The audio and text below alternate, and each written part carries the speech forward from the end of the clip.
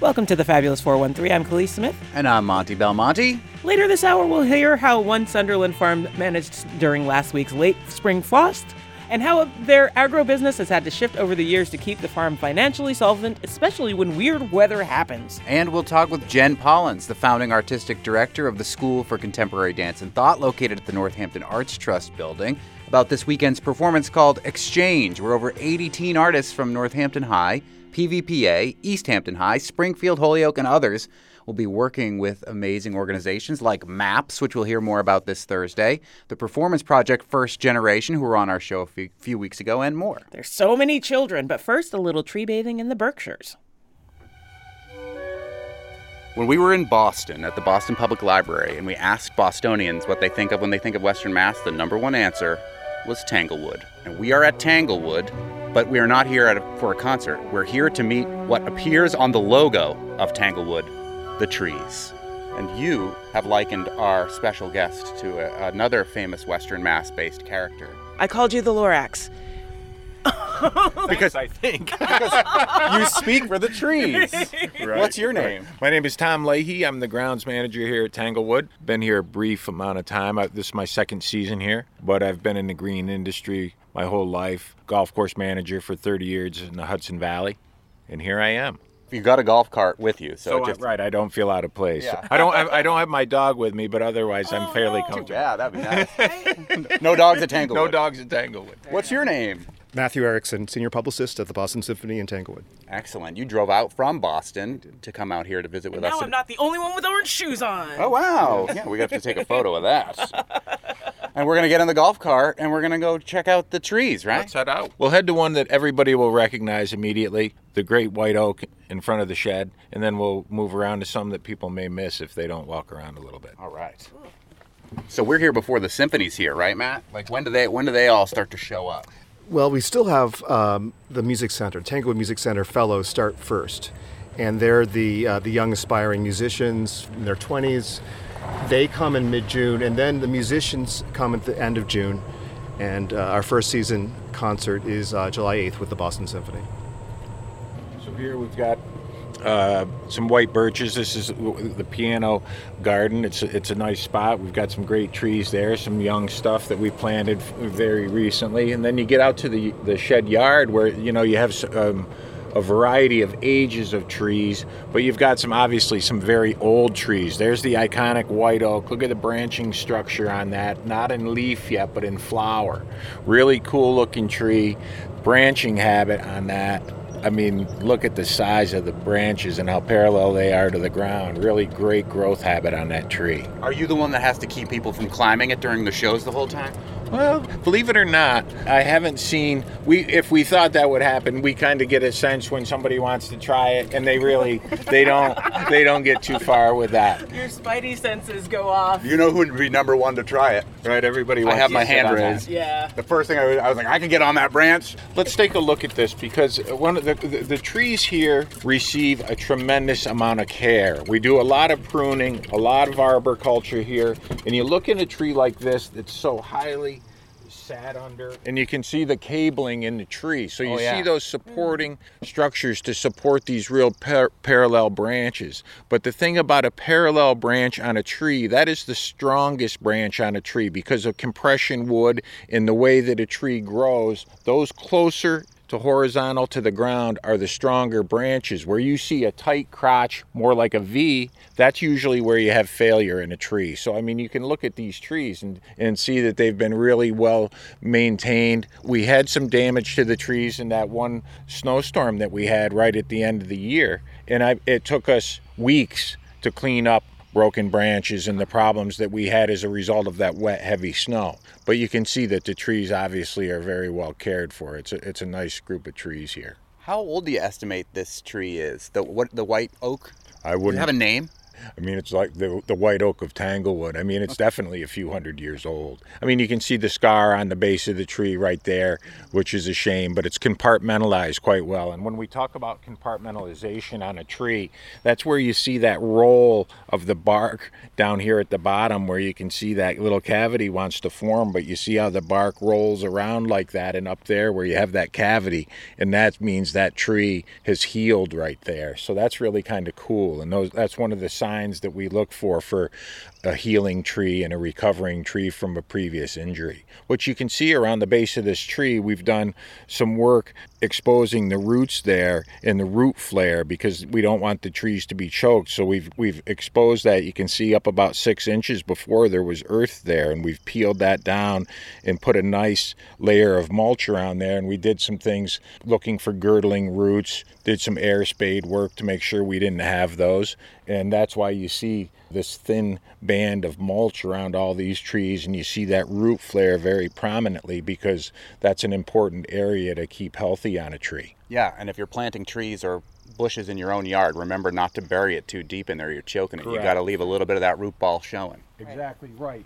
When you see a tree that has even a side on it that goes into the ground like a phone pole, where it's very straight and smooth, there's a girdling root under there. You want to see that thing flare out at the base. And as you look around, the majority of these trees have been well planted. So on the lawn here, we have some maples. We've got pin oaks, red oaks, a lot of hickories. There's a Katsura coffee bean tree, which is kind of a cool tree. A little bit dirty for my liking on a lawn of this formal. I mean, it puts out, those big pods, right, which are a pain in the hind end. We got sycamore trees. You not have that problem with the hickory when at least the squirrels eat those. They're part of the grounds crew. Right. I really root for them at that time. Squirrel!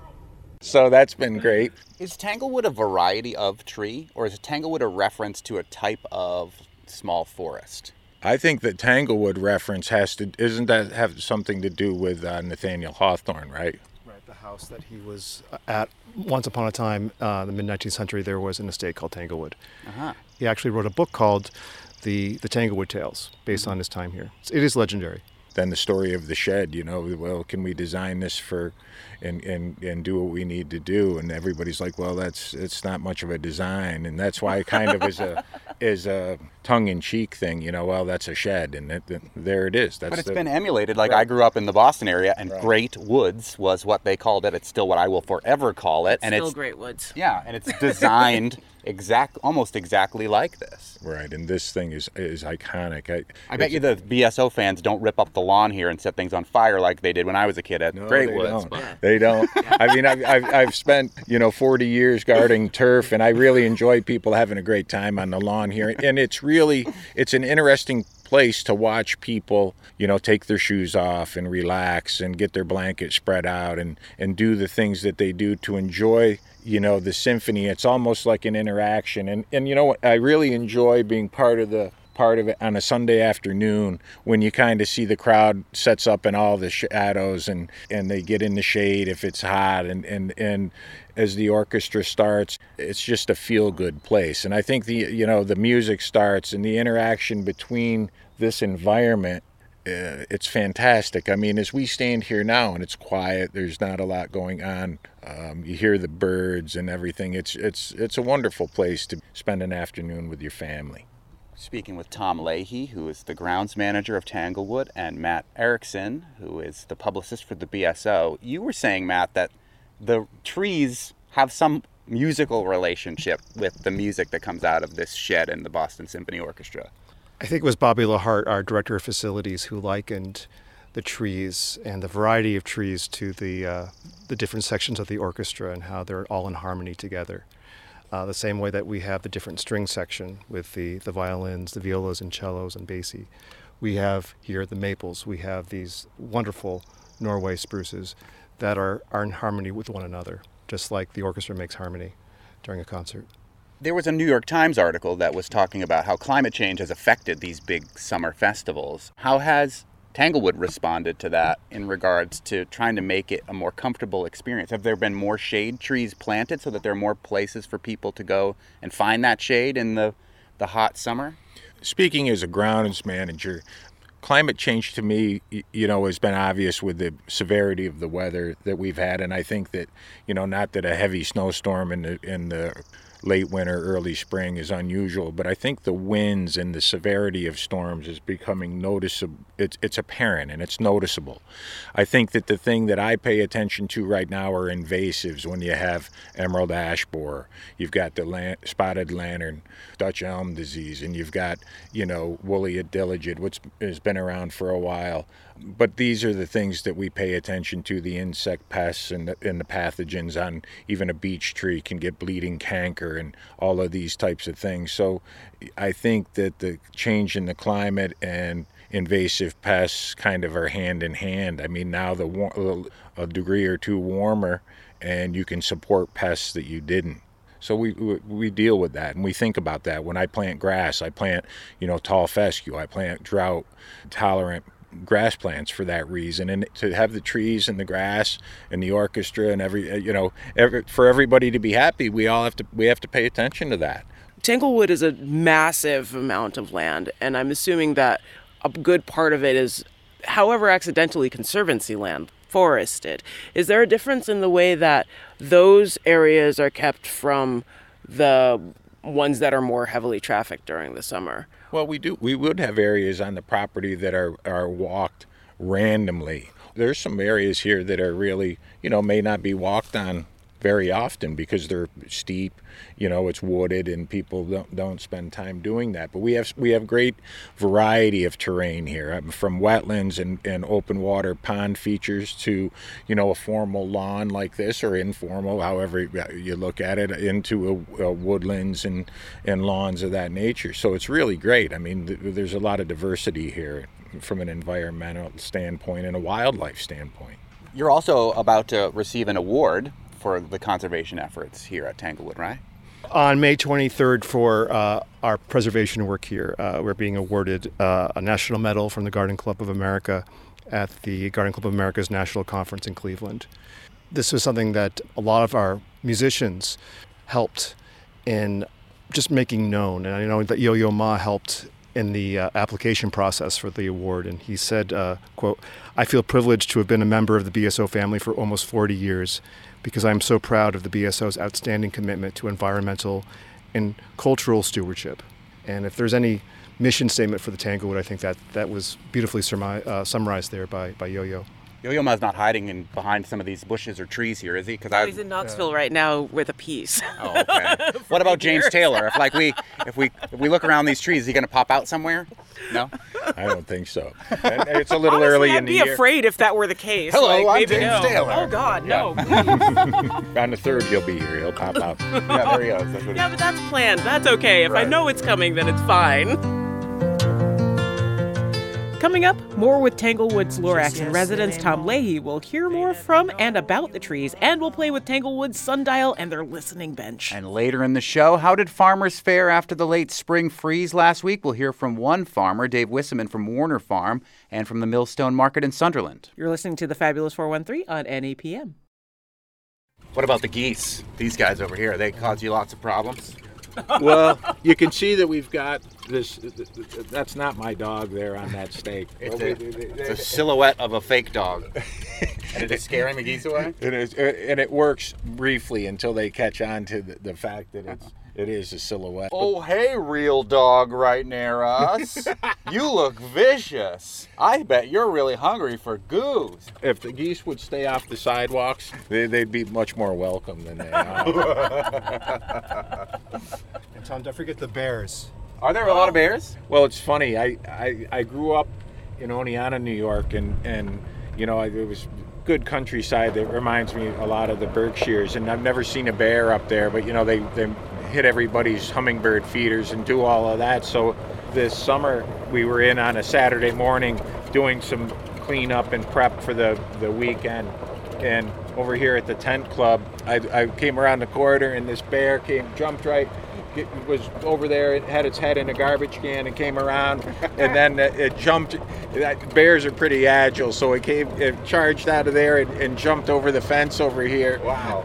It didn't have much problem with it, I will say that. So the bears are in and out. Last summer we didn't have a lot of bear sightings. We had a few, but nothing too crazy. So that bear was in this tent, and then it ran right over to this gate by the glass house too, jumped right over that white gate like it was a thoroughbred. Yeah, well, they just had a bear in the middle of downtown Northampton in a tree right at the main intersection that they had to trank, and it fell out of the tree. So luckily, you haven't had to do that. Just let them run their course. So Tom Leahy, who's the groundskeeper for Tanglewood, you are relatively new here, but the groundskeeper that predates you was here for a good long time? Well, he was here for a decade. His name is Bruce Peoples, and he had a background in golf down in New Jersey, as I have a background in golf coming from Westchester County. And as it worked out, when I took the job and was offered the job, Bruce was selling his house. So I got his job and I bought his house. And I bet he had an immaculate yard. Is there some more stuff that we should take a look at? I'd like to take you to maybe some lesser known trees that are equally impressive and kind of cool. As we travel, we'll talk about them a little bit. Nice. Yeah. Back to the golf cart. Now you look here ahead of us, and this tree, it's several trees here, but that's a hemlock, and that hemlock is growing in kind of a unusual way. That low growing tree right there. Oh, yeah. And so that's a really cool collection of trees right there. You see the stems underneath, but when you look at it from the Highwood front porch, it's really cool. This is a little collection of trees right here that I find to be really a neat look. So it makes me want to crawl under there and climb around and hide. Right, you want to get. The kid in me wants to climb on all the trees here. That's a wonderful kick the can hiding spot right there.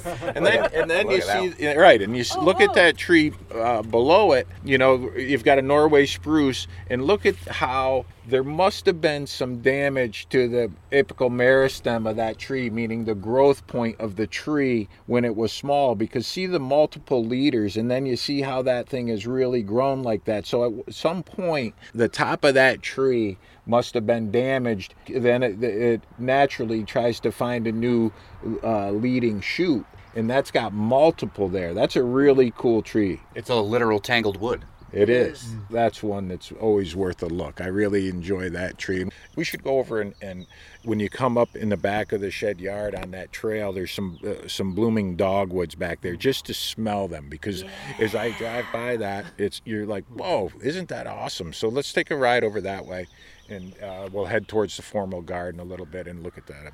Oh, these are just dogs. I don't even know the variety. There's a million varieties of dogwood. Wow. You know, and there's a dogwood tree over there that you see. There's very little bloom on it. That's that small tree by that light pole. Yep. And then as we get over to this side, you look at and that's a dogwood right there. That's a Kuza.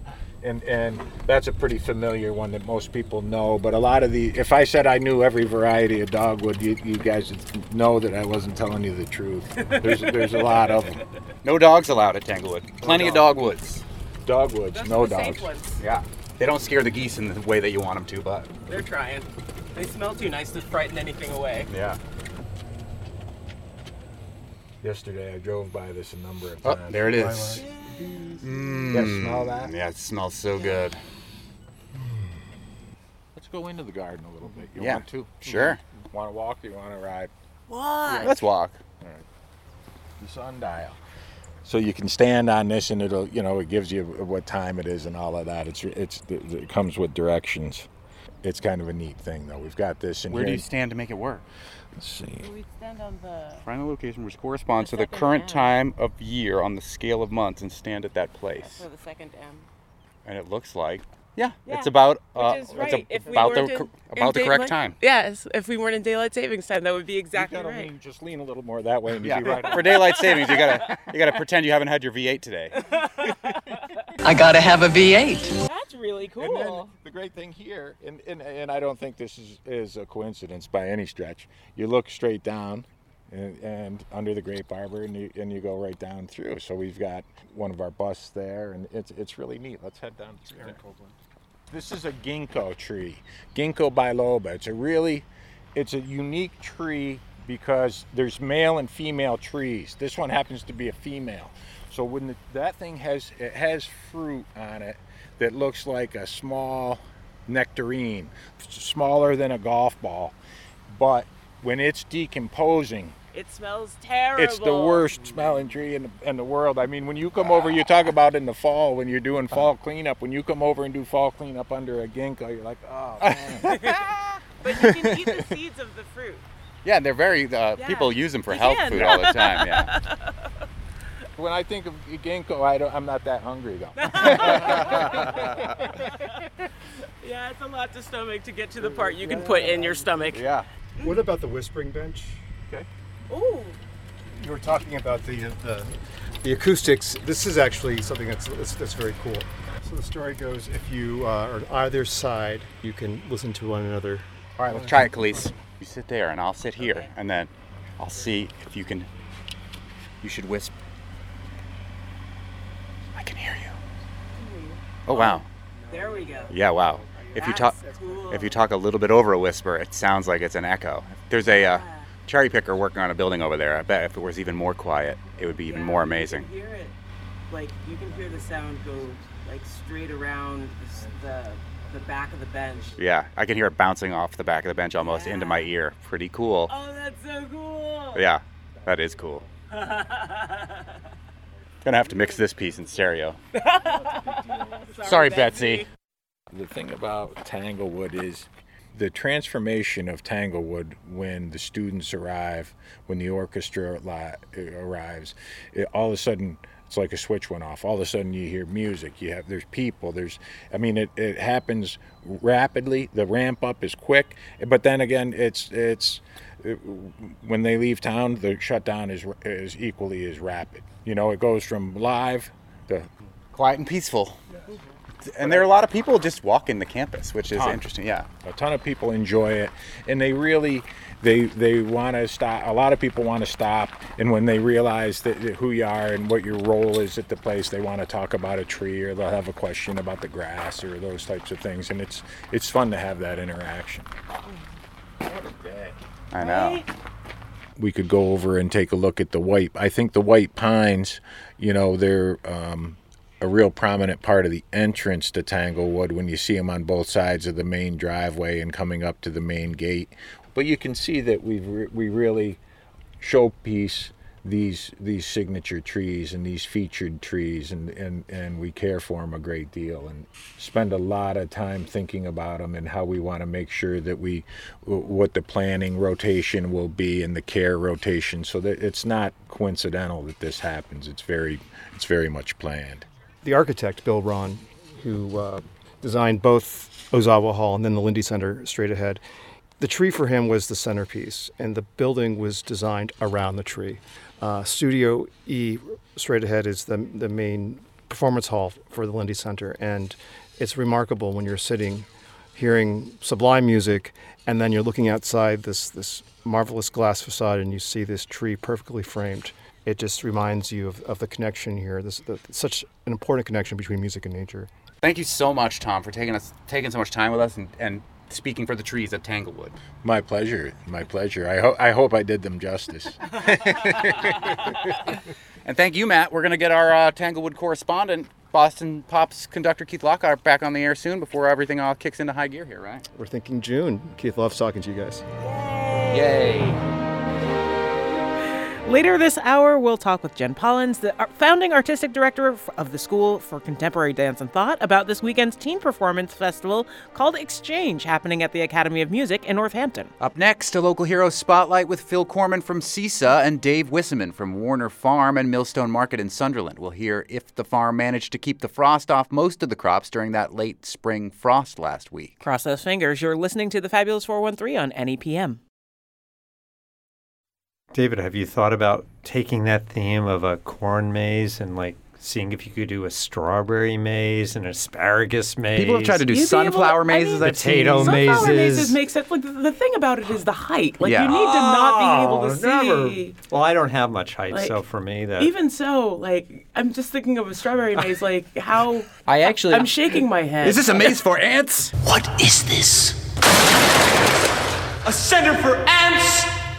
What? Time for our local hero spotlight with Phil Corman from CISA, the local hero folks, and Dave Wisman from Warner Farm and Mike's Maze, and Millstone, the market right across from those farms. And we're going to talk mostly about Millstone today. Because Millstone's kind of the coolest. Yeah, it's really cool. I think so. You might be biased. I have a slightly not unbiased opinion. When I drop my son Enzo off at North Star right around the corner there in Sunderland, I often will whip in there and get a cup of coffee at Millstone. So that and more is available. But last week there was a frost, and I was in touch with some of my farmer friends to figure out how bad that frost was going to be and then how bad it ultimately was. I've heard some sad tales of certain farms, but Dave, tell us what's going on with Warner Farm and how you weathered that frost last week. Yeah, it was quite it's a frost that I feel like snuck up on a lot of us. It happened on Wednesday, so the previous Friday, we went through and we were pulling covers off of all our early sweet corn and everything because everything looked good. Yeah. I was basically checking on Sunday and saw that Wednesday night they were talking 28 degrees, which is rough. Yeah. And so I think it caught a lot of people off guard, and we did everything we could. For us, our biggest concerns was the sweet corn, but then also our strawberries, because strawberries are in full bloom right around this time of year. Yeah. Then also some blueberries. It's our fruit crops that are really flowering right now. Mm-hmm. And were they able to manage to get through, or? The strawberries, we did lose some, but for the most part, the nicest fields that we had, we were able to get irrigation on them, and the irrigation was actually able to keep the frost off of them. Because the water temperature is just warm enough to keep everything from getting too frosty, or it's this weird little science experiment that happens. Is basically when the water is freezing on the blossoms, it releases energy to actually keep the flowers warm. So as long as you are keeping the ice, which is forming on the flowers, wet, then the temperature of that blossom will stay right at 32 degrees. It won't fully freeze. That is really cool. It's amazing. So you go out there and you'll look at the field and it is just a sheet of ice and it's all crispy and everything. And it's this does not seem good. But the blossoms, you'll check them and they that's will how you weather much better. Yeah, I texted Ben Clark from Clarkdale Fruit Farm and I was like, "Are you going to be able to make this?" And he said something about his frost sprinklers, and I was like, "I don't know what that means," but I got it all figured out. The two big strategies for protecting against frost are the irrigation, the frost sprinklers, and then it's also the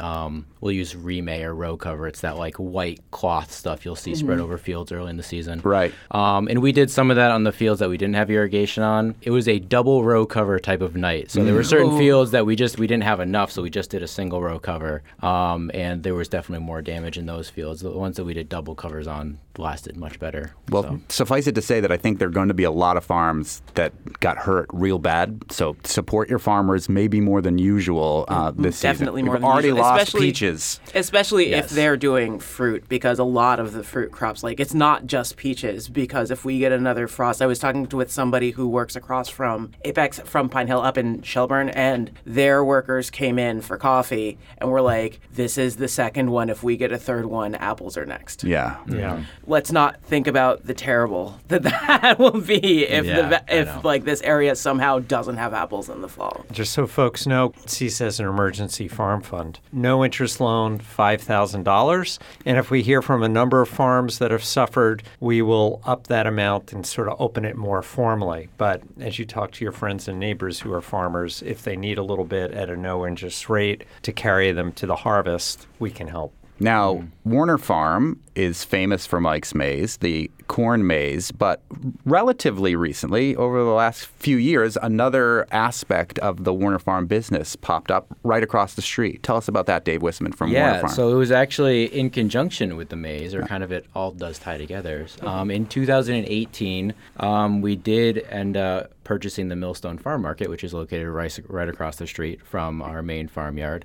Is that a real millstone in front? I believe it's a real millstone. It's giant. It's giant. There's three of them pressed into the stone building. Yeah. Wow. So we actually bought the store in 2018, which was a particularly rainy fall at Mike's Maze, which we were kind of looking around and being like, well, this is really hard, and it was a really hard produce season that year too, and it was kind of a part of a bigger strategy of having one aspect of the business which was slightly weatherproof. We always joke about putting a dome over the farm, but I don't think it's going to be financially viable to do that. I don't know. It worked for Pauly Shore. Yeah, well, that's true. I forgot about that. Hemp is an excellent source of photosynthesis. Just because we're stuck in a bubble doesn't mean we can't cause any trouble. think a lot of people have forgotten about that movie. I wish I could forget about that movie. Yeah, so we ended up, it just so happened that year, the Millstone was for sale, and it was right across from our store, and it was the kind of perfect avenue to get into kind of the more retail side of things and offer a retail outlet for our produce locally. How's the store different than just a beautiful farm stand? By the way, it's all in Sunderland. It's all in Sunderland, yes. Right on Main Street, South Main Street in Sunderland. Yeah, the store it's a year-round, and we always kind of talk about it as a convenience grocery store.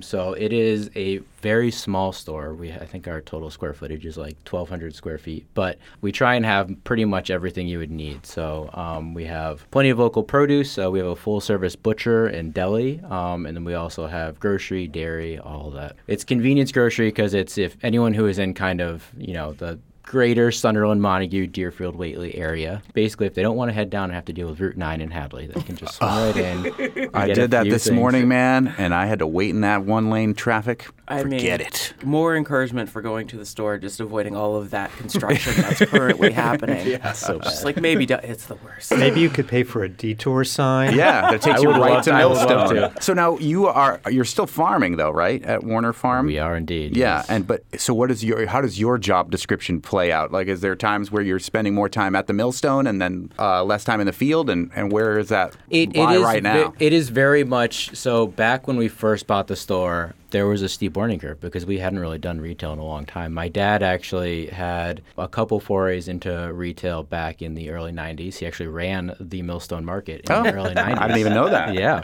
I would say during basically 2019, that was a crazy year. It feels like a blur because we were both farming and kind of trying to revamp the store, do some remodeling, and learn how to do retail again. Mm-hmm. So at this point, we have some really wonderful, wonderful staff over there who help us manage it and keep ourselves sane too. So that keeps you back in the fields as opposed to behind the register? Yeah, which is probably for the best anyway. Mm-hmm. Yeah. So even though you are a local farm that goes back generations, I know that as a store, you're constantly wrestling with like how much can be local in our store to meet the needs and the affordability that out of season works for people who live in that area. Can you share like some of those struggles you sometimes have? Totally, yeah. I think that we try and carry as much local products and produce and items as we can. But some local things, especially particularly on the side of local meat, can be very, very pricey. And we've carried it in the past, and we tried to carry it more full term, but it was hard. It's a hard price point for a lot of people to hit. So we'll still bring in local chicken, especially from like Reed Farm, local pork from Sage Farm up in Bernston. But it tends to be more on kind of like having special deals. But it's a challenge. There's you're trying to strike a balance of supporting the local businesses that are around you, the local farms around you, and also supporting your clientele and what they can purchase and their buying power. So Dave Wisseman from Mike's Maze, Warner Farm, and the Millstone, all those three businesses. Do you want to reveal what the Mike's Maze is going to be yet this year, created by your wife, Jess Marsh-Wishman? I don't know if I'm fully allowed to reveal exactly. Well, then just reveal half of it. Yeah. Half of it? Can we get like one little square? One square of the design? Yeah. I don't know in how that one square, is it a toenail? there's corn. Yeah, there is corn. What are some of the other, I know like partnerships are sometimes hard, especially with meat, but what are some of the other farms that you're stocking at the market? Yeah, I mean, we have plenty. We've always carry plenty of local dairy. I think all the kind of like the local products that you can kind of think of in terms of like local honey, the salsas, hot sauces, plenty Kitchen of local Farm is cheeses. right by there too. Yeah, Kitchen Farm is right down the road. Being in the farm world, we have the connections with all the local farms that are doing all these amazing things around here. So we try and carry as many of their products as we can. Because you're one of the few farms that are actually growing sweet corn in bulk. That does end up at some of the farm stands. Does the store take SNAP? The store does take SNAP. Nice.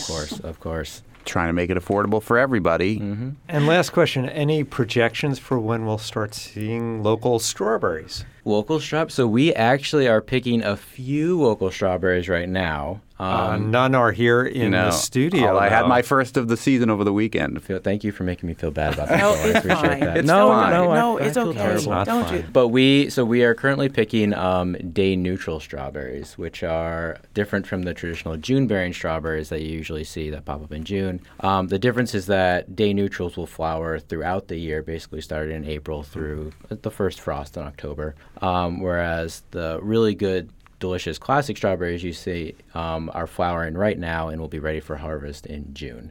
Nice. What's your favorite thing you grow on the farm? Strawberries. It's. It's. I feel like that was an easy layup. Like I teed that It right is, up for you. but it's also, there's a lot of family history that goes into it for us, since my grandfather was the one who first started growing strawberries back in, he was one of the first people who picked up on doing pick your own strawberries. He got it as an idea from UMass Extension. And we figure he started doing it in 1961 or something like that. And I have all these stories about basically my mom and her siblings out in the fields right behind the house that I live in right now.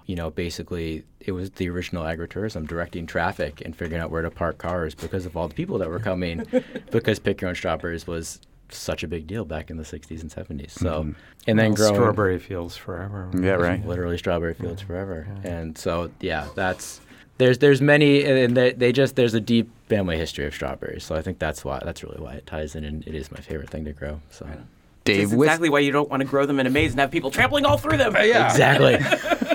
Way to go, Phil. That's how you make jam. That's how you make the That's jam. not how you make strawberry the jam maze? Toe jam? Oh, God. Dave Wisseman from Warner Farm and from Millstone Market, also of Mike's Maze fame, the son of the famed Mike of Mike's Maze, Mike Wisseman, and Phil Corman from CISA, who are the local hero folks. You can find out about all of our local heroes and keep an eye on your farmers who might have got hit bad by that frost, and think about the farmer support fund that CISA has going on. All those details at buylocalfood.org. Let me take you down. Up next, Jen Pollins, the founding artistic director of the School for Contemporary Dance and Thought, about this weekend's Teen Performance Festival happening at the Academy of Music in Northampton. You're listening to the Fabulous 413 on NEPM.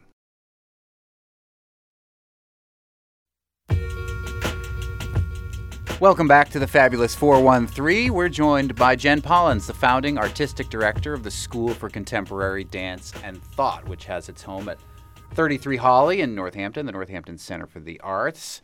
This weekend at the Academy of Music, she'll direct a performance called Exchange. Exchange makes spaces for young artists to share their stories, develop their creative voices, and collaborative skills. Organized by the School for Contemporary Dance and Thought, Exchange worked with Western Mass teens over an 18-month period, so long, fostering collaborative relationships, offering workshops on skill building around all aspects of performance art, fostering diversity, supporting teen mental health, and giving a platform to the teen creative voice. Exchange is happening this Friday, 7:30 at the Academy of Music in Northampton. Welcome, Jen. Thank you so much for having me. This sounds really exciting. We were kind of talking off the air about all that has gone into this and the connections and the networking that has come together to make this performance happen. Yes. This coming Friday. You're working with 60-ish teenagers? Yes, we will finally bring together. This is actually the beginning of the 18-month period. Oh, good. So we're at the very beginning. You've got all the energy going in. So, yes, not yes. the energy going out. Yeah, right. Yeah, so what we're hoping for is that all of these kids, this is a sort of a showcase, right? So we're bringing together a bunch of different amazing organizations and with amazing young artists is what I'm calling them. And we will just get to check each other out and see all of these different ways of working in the performing arts, which includes music, live music, spoken word, poetry, theater. There'll be a little bit of The Bald Soprano being read, and of course, dance. So more of a collaborative matchmaking session where everyone gets to see what each other is doing and see maybe a little bit of who they want to work with, who they think that their creative vibe might work a little bit better with, to create something over the course of 18 months and show it next December? Well, we will have, when 33 Holly Street opens, it's closed right now for some final renovations in the Workroom Theater, which is very exciting. So in January, we'll do a smaller show, and then next June 2024 is the finale. Back at the Academy of Music, where you'll be on Friday, or? I don't know yet. All right, good. Yeah, don't book that far in advance. Speaking with Jen Pollins for the School for Contemporary Dance and Thought. First, tell us the origins of the School for Contemporary Dance and Thought and sort of your background in the performing arts. Okay. Time me so I don't talk too long. Okay, right. I'll cut you off. All right. So SCDT, we started it about 8 years ago, and it was right after grad school, actually, for me, but it was a very organic process. I started it with a really beautiful dancer who's back in New York City named Jennifer Nugent, who was in the Valley for a while.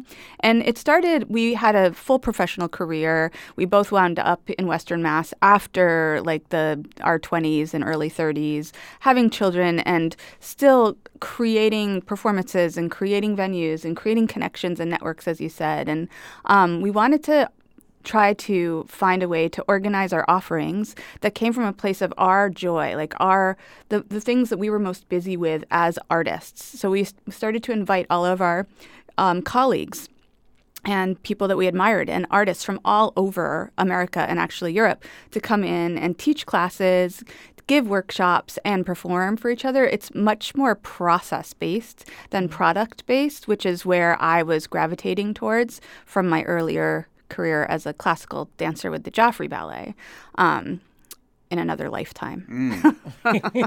So process-based. It's a big name to throw out there. Meaning that you're just working on these projects without necessarily having to have any sort of performance or outcome, or what do you mean by the difference there? Yeah, so I was saying this morning that I was thinking about virtuosity and how that word has changed for me a lot, and how offering process, something that's a little bit less polished and finished, something that's still more permeable and in an exploration mode to the audience, starts to sort of change the whole value system of what performance is, and I think is a really beautiful educational tool. It gives people a way in. It gives people a way in to say, oh, maybe I could do that.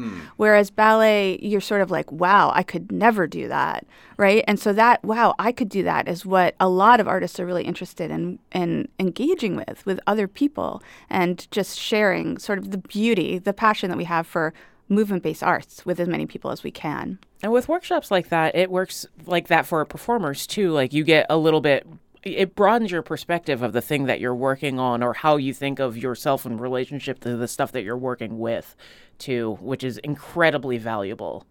Yes. And yet you did do ballet, Jen. So tell me about what made you kind of decide that this might not be the focus of where your art would continue, and wanted to change it up and to do what you're doing now, which is bringing all sorts of different types of dance and performance art to younger people. Yeah, it just was like a insatiable curiosity. And I remember being on stages like in Washington, D.C. or in Europe, and just looking around and feeling like the incredible power that we were harnessing together, and wanting to say something significant with it, and sometimes feeling like the narratives that we were continuing maybe weren't.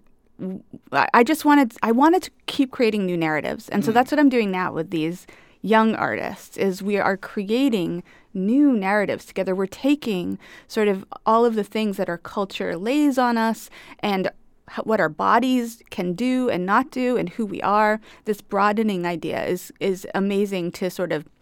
All we have to do is just invite these kids, say, what do you want to do today in open, and what they do is wild. It's like they're writing the narratives, and we're just following after them as quickly as we can. As it should be. Let the youth lead. Yes. We're speaking with Jen Pollins, the founding artistic director of the School for Contemporary Dance and Thought, this Friday at the Academy of Music Exchange, where we mentioned that 60 kids are going to be coming together and exchanging with one another to see. Where did those extra 20 kids we talked about earlier earlier go? They one of them dropped out. We did this they're off the air. teens. The bands had other plans. I guess there's a prom. I don't know. Oh yeah, it's not like there's anything going on this weekend. No, it's not like there's graduations or Memorial Day. But do tell us about some of the acts or the people, the organizations that are bringing these teens to work with. Yeah, so I'm so excited to be connecting with them as other amazing adults that are leading these organizations. And one of them is called MAPS, which I think you guys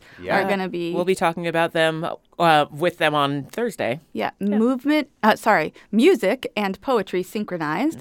And they are working all over Western Mass with the different high schools, and also all over the world. So they're connecting different groups, music and poets together. They're collaborating, and they're creating work so they're making music for poetry or poetry for music. And my kiddo has been in one of those at PVPA. And at PVPA also is WOFA, the West African Dance and Drum Company that I've been working with for a long time and wanting to connect more with.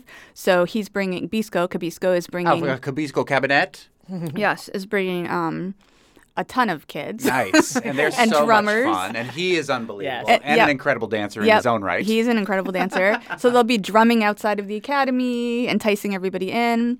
We're also bringing a sister organization of ours, which is the Performance Project, First Generation. Who were on our show a couple of weeks ago. Right. Yeah. And so what they do is create narratives from their own stories, from their own lives, and create sort of a physical theater. And I haven't seen this latest one, but I hear it's incredible. It's amazing. seen it, and it is Mother incredible. Tongue is fantastic. Yes. And we've been working with Julie for about 4 years in different ways. So this is our hope that finally we can figure out ways to have the kids connect a little bit more.